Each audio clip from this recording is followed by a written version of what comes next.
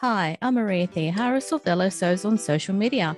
Welcome back to Sew Over 50 podcast on Sew Organised Style. Stay listening.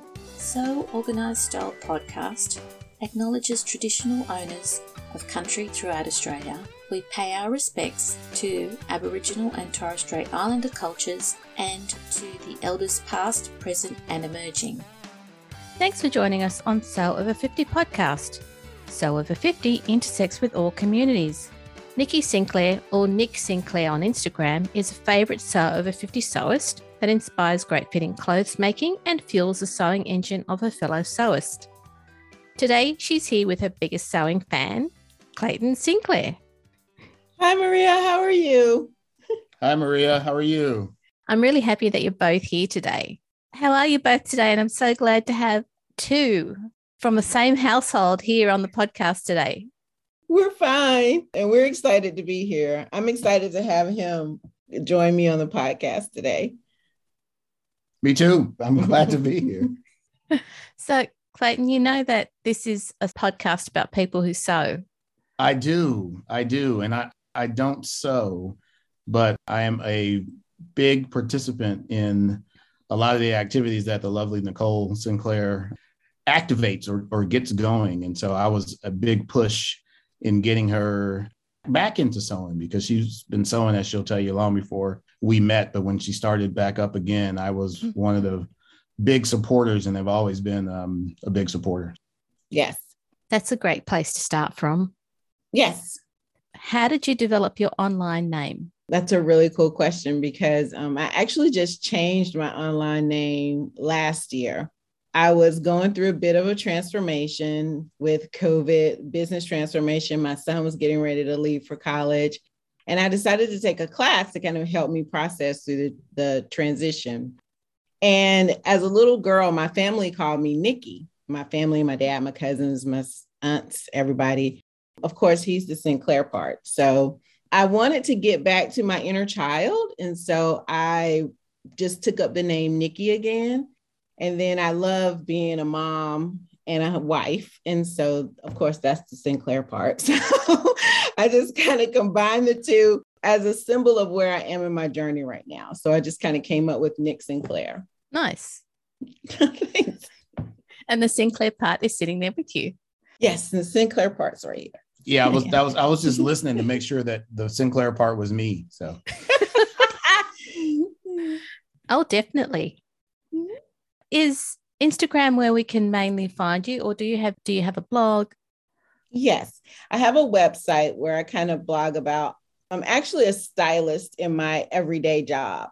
Ooh. So I blog about styling things for my clients, kind of on Instagram and then kind of on my website at sinclairswardrobe.com. And I also hang out on Facebook a lot because that's where all of my high school, college friends hang out.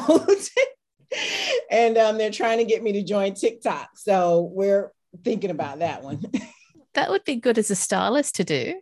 Yes, that's what everyone is saying. It's just taking me a little bit of time to get there, I guess. Mm-hmm. Clayton was saying that you've restarted sewing. So when did you start sewing? I started sewing when I was 12. My mom passed away at that age. And my brother and I started to stay with my dad's sisters because he traveled a lot for work. And one of my aunts sewed. And so she taught me how to sew. And that's where it all began. So did you sew while you were at school, or was this outside of school that you were sewing? It was outside of school at age 12. Right. We would spend the weekends over to her house, and she would cook and feed us, and we would sew. We would sit at the machine and eat and sew. That's all I remember. But then I also decided that I wanted to go to design school. And so I spent a couple of years at Parsons School of Design. And designing is a totally different animal from sewing. So I did mainly designing there. And then I decided to pick it back up after I had more time because my son was leaving for school. When you were at Parsons, that must have been an amazing experience. It was eye-opening. It really developed me as a person. It was a very soul-searching experience. And I made a lot of friends that I still have to this day. Does that mean that you started your career as a stylist and now you're continuing on that, or have you changed over the years? I've changed a little bit. I was styling, and then I think this happens to every person that sews, right? I was styling, and one day I just decided to make a dress so that I wouldn't look bummy when I went to go and pick up my kid from school. If we were late and I had to sign him in and get out of the car. So I made a dress to wear to carpool, and all of my friends started asking me for this dress. And I started down that path of, okay, yeah, I'll make this dress for you. And then it just turned into this whole big thing where I was making dresses for everybody. Mm-hmm. And then it just got to be, too much. And I realized, like, I never really wanted to make dresses for everyone. Like, I just wanted to make a dress for me. But then it turned into this whole thing. I never got my dress, Maria. I never got my dress. Yeah. Once the pandemic hit, I had a chance to kind of, reevaluate and ask myself, like, what do you really want to do? Where do you really want to be? Yeah. And surprisingly, at that same time, my styling clients started to take up more of my time because I guess we were locked down, and then, they had time to clean their closets and get themselves together. So then I went back to styling during the pandemic. And so did you find that styling during the pandemic was easier to do from a distance than what you were doing beforehand? Yes, much easier, because beforehand I was traveling a lot. I was on the road. I was driving out of town to people's homes and going into stores and shopping. And so, yes, styling online is a lot better. Mm-hmm. A lot safer. Mm-hmm. Yes. Yeah. And you get more quality time at home too. Yes, I do. Much better. Being out of town a lot was, I think, hard for all parties involved, my husband and my son. Yeah. Definitely. I was waiting for a response. Yeah. You've already explained that you made a dress because you needed a dress for carpooling, and then ended up sewing dresses for everybody who asked. Mm-hmm. So that kind of answers the question, do you sew for yourself as well as your loved ones? Because you've basically sewn for everybody so far. Yes, I sew for everyone. And he doesn't ask me to sew for him. And I think it's because a long time ago, before I made the carpool dress, I started to sew again for myself because I was up to my elbows in being a stay-at-home mom and a wife. And sewing was just the one thing that I had for myself. I could carve out time for myself and, spend a little time trying to ground myself. Yeah. Because my son was about 9 at that time and he was a handful. And he asked me if I would make a pair of shorts for him. And I think I almost bit his head off because I thought, this is the one thing I have for myself and he's trying to take it over. I now realize that he was not trying to take it over, but at the time, that's the way it seemed. So he hasn't asked me to make anything for him since. He only asks me to do alterations at this point. We still have the fabric though, Maria, that I asked her to make the shorts out of. I saw it the other day, so it might come back up. And it's taken how long for you to mention it again? A few years. Few years. Yeah, I haven't mentioned it in a few years, but now that she told the story, I might have to mention it again. Very brave man. I am. I try to be. So when it comes to sewing, I know that you're a stylist and that's where your passion is. When it comes to sewing, what do you love to sew the most? I love to sew the same thing again and again and again. There's so much thinking that goes into creating a garment when you are going from 3D, the look in your head, to 2D, patterning it out, designing it, and making sure everything works together and the garment's going to look okay when you're done with it. That I just love when I finally get the pattern perfected. I just love making it again and again so that I can hear the hum of the sewing machine, feel the steam of the iron, and just feel the hand of the fabric. Like, that's my favorite thing about sewing, which I know it should be the other thing, but I understand, because once you get the pattern to work, then it's like, oh, and if I make it in this fabric, what's it going to be like? And then, oh, I get it. Exactly. Are there any sewing tools or notions that you love to use the most? Yes. the vaporizing tailor's chalk, the chalk that you use and then you iron it and it disappears. That is my favorite thing in the world. Oh, I think I'll need an image for that because I've not seen anything like that before. Do you get it from Waywick? I found it on Amazon, but there is a sewing store here called ATL Fabrics. Yep. And that's where I first picked it up. It looks like the regular tailor's chalk, the actual chalk, but it's like a wax. It feels kind of plasticky. Mm-hmm. And you know what? I'm working on a piece right now, so I can show you what it looks like when I use it. So this is a cuff that I'm working on, and I marked it. But when I iron it, this disappears. Oh, the mark disappears. So I don't have to like try to get rid of it with the pencil and the chalk and use that eraser that never really worked for me. Okay. Sorry, that's new to me. I'll have to look it up. Yeah. Yes, Camel's Tailor's Chalk, and it's on Amazon. Nikki, thank you for telling us about your favorite sewing tool. From the time you started sewing to how you sew now, what sort of changes have you gone through? So I started sewing at 12, and that was 50 something years ago. And I think clothes were more complicated then. You had more things that you had to sew. Or maybe it was just the way my aunt taught me. She made me line everything. Like it felt like everything had a lining, everything had a buttonhole.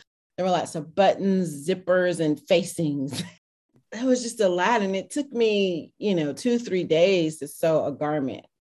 I made a pair of capri pants. They were lined. It took me a whole weekend. A vest took me a whole weekend. And I think now clothes are a lot less complicated.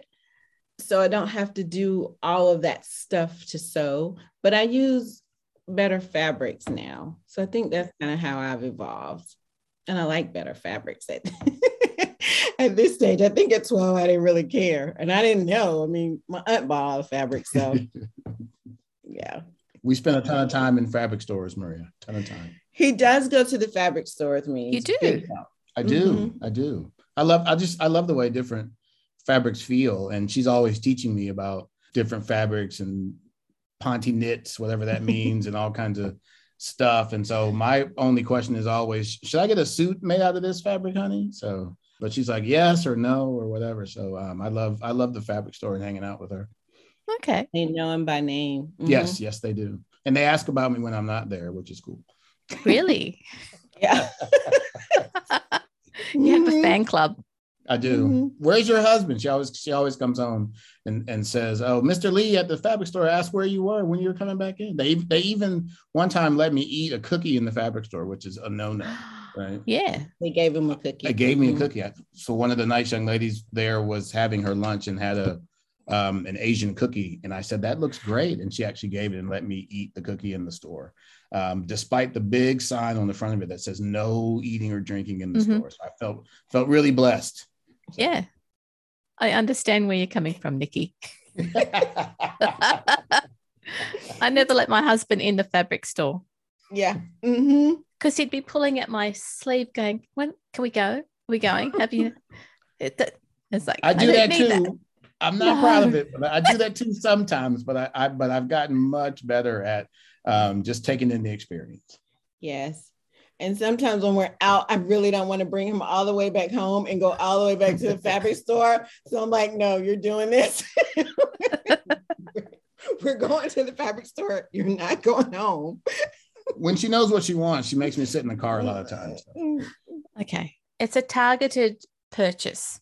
Yes. And you've got the project in mind, and that's it. You've just got to do it. Very true. The exploratory trips where she doesn't know exactly what she wants, I get to go in. But if she knows what she wants, she's zeroed in. I have to sit in the car. It's fair. That's a fair deal. That's a fair deal. Fair. Yeah, it is. Nikki, when did you discover the Sew Over 50 community? Last summer, as I was going through my transition, I decided that I wanted to do a dress a day project. I thought, okay, this would be a great thing for me to do to get back into sewing and into a rhythm of sewing. And I actually hadn't researched the sewing community that much, but I saw that everyone was using this Sew Over 50 hashtag. not being a very astute person of Instagram, I didn't realize that it was a community at that time. So I was using the hashtag because I connected with it at that time because I was going through the whole, oh, I've been a stay-at-home mom most of my life. I'm 50. What am I going to do?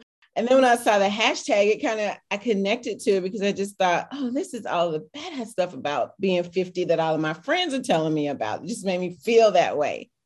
And then when I started to use the hashtag, I connected with Judith and Sandy, and they were just amazing with helping me to onboard and understand the community and the hashtag, and all of the technical Instagram posts help a ton. And then I just fell in love. Judith and Sandy do this for, we've got over 39,000 followers, and they help everybody and they connect with everybody. They do. And I don't understand how they keep up with so many people. I mean, it's like they are on it all of the time. Whatever is new, whatever new person is sewing, they're welcoming them into the community. They're just amazing. Yeah, I agree. I only do this podcast twice a week. I consider myself a team member, not a team leader.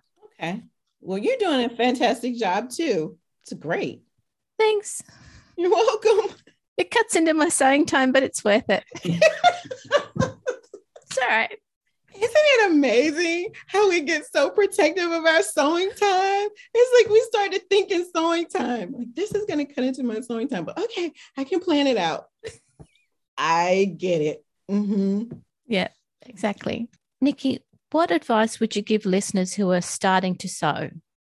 Definitely do a beginner's pattern, and preferably one with a video, but just sew the one pattern, commit to sewing it at least 4 times. Because I think you learn in the repetition, of course, everything you learn in the repetition of the task. But I think with sewing, because it is so hands-on and it is so much about who you are as a person, I think sewing that pattern again and again actually educates you about what you really like and dislike, because you can try the garment on, and if you don't like it, you can change the pattern and then sew it again. And I just wear my mistakes to run errands to the grocery store. Stuff like that. Yep, exactly. It's good advice. Thank you. It's very useful. Nikki and Clayton, thank you both for coming on to Sew Over 50's podcast. I'm actually going to make sure that I have a look for that tailor's chalk that you gave the reference to. Okay. What have you got in store for 2022? Oh, for 2022, I decided that I would focus more on me and the things that I like. I think with sewing and doing Instagram, people are really into color and things like that. And sometimes I'm just not, a colorful person. So I decided in 2022 that I would sew in a way that is true to myself. So lots of pant, a little bit of color, lots of black. And lots of great styling. Yeah, thank you. No problem. Thank you again for coming on to the podcast.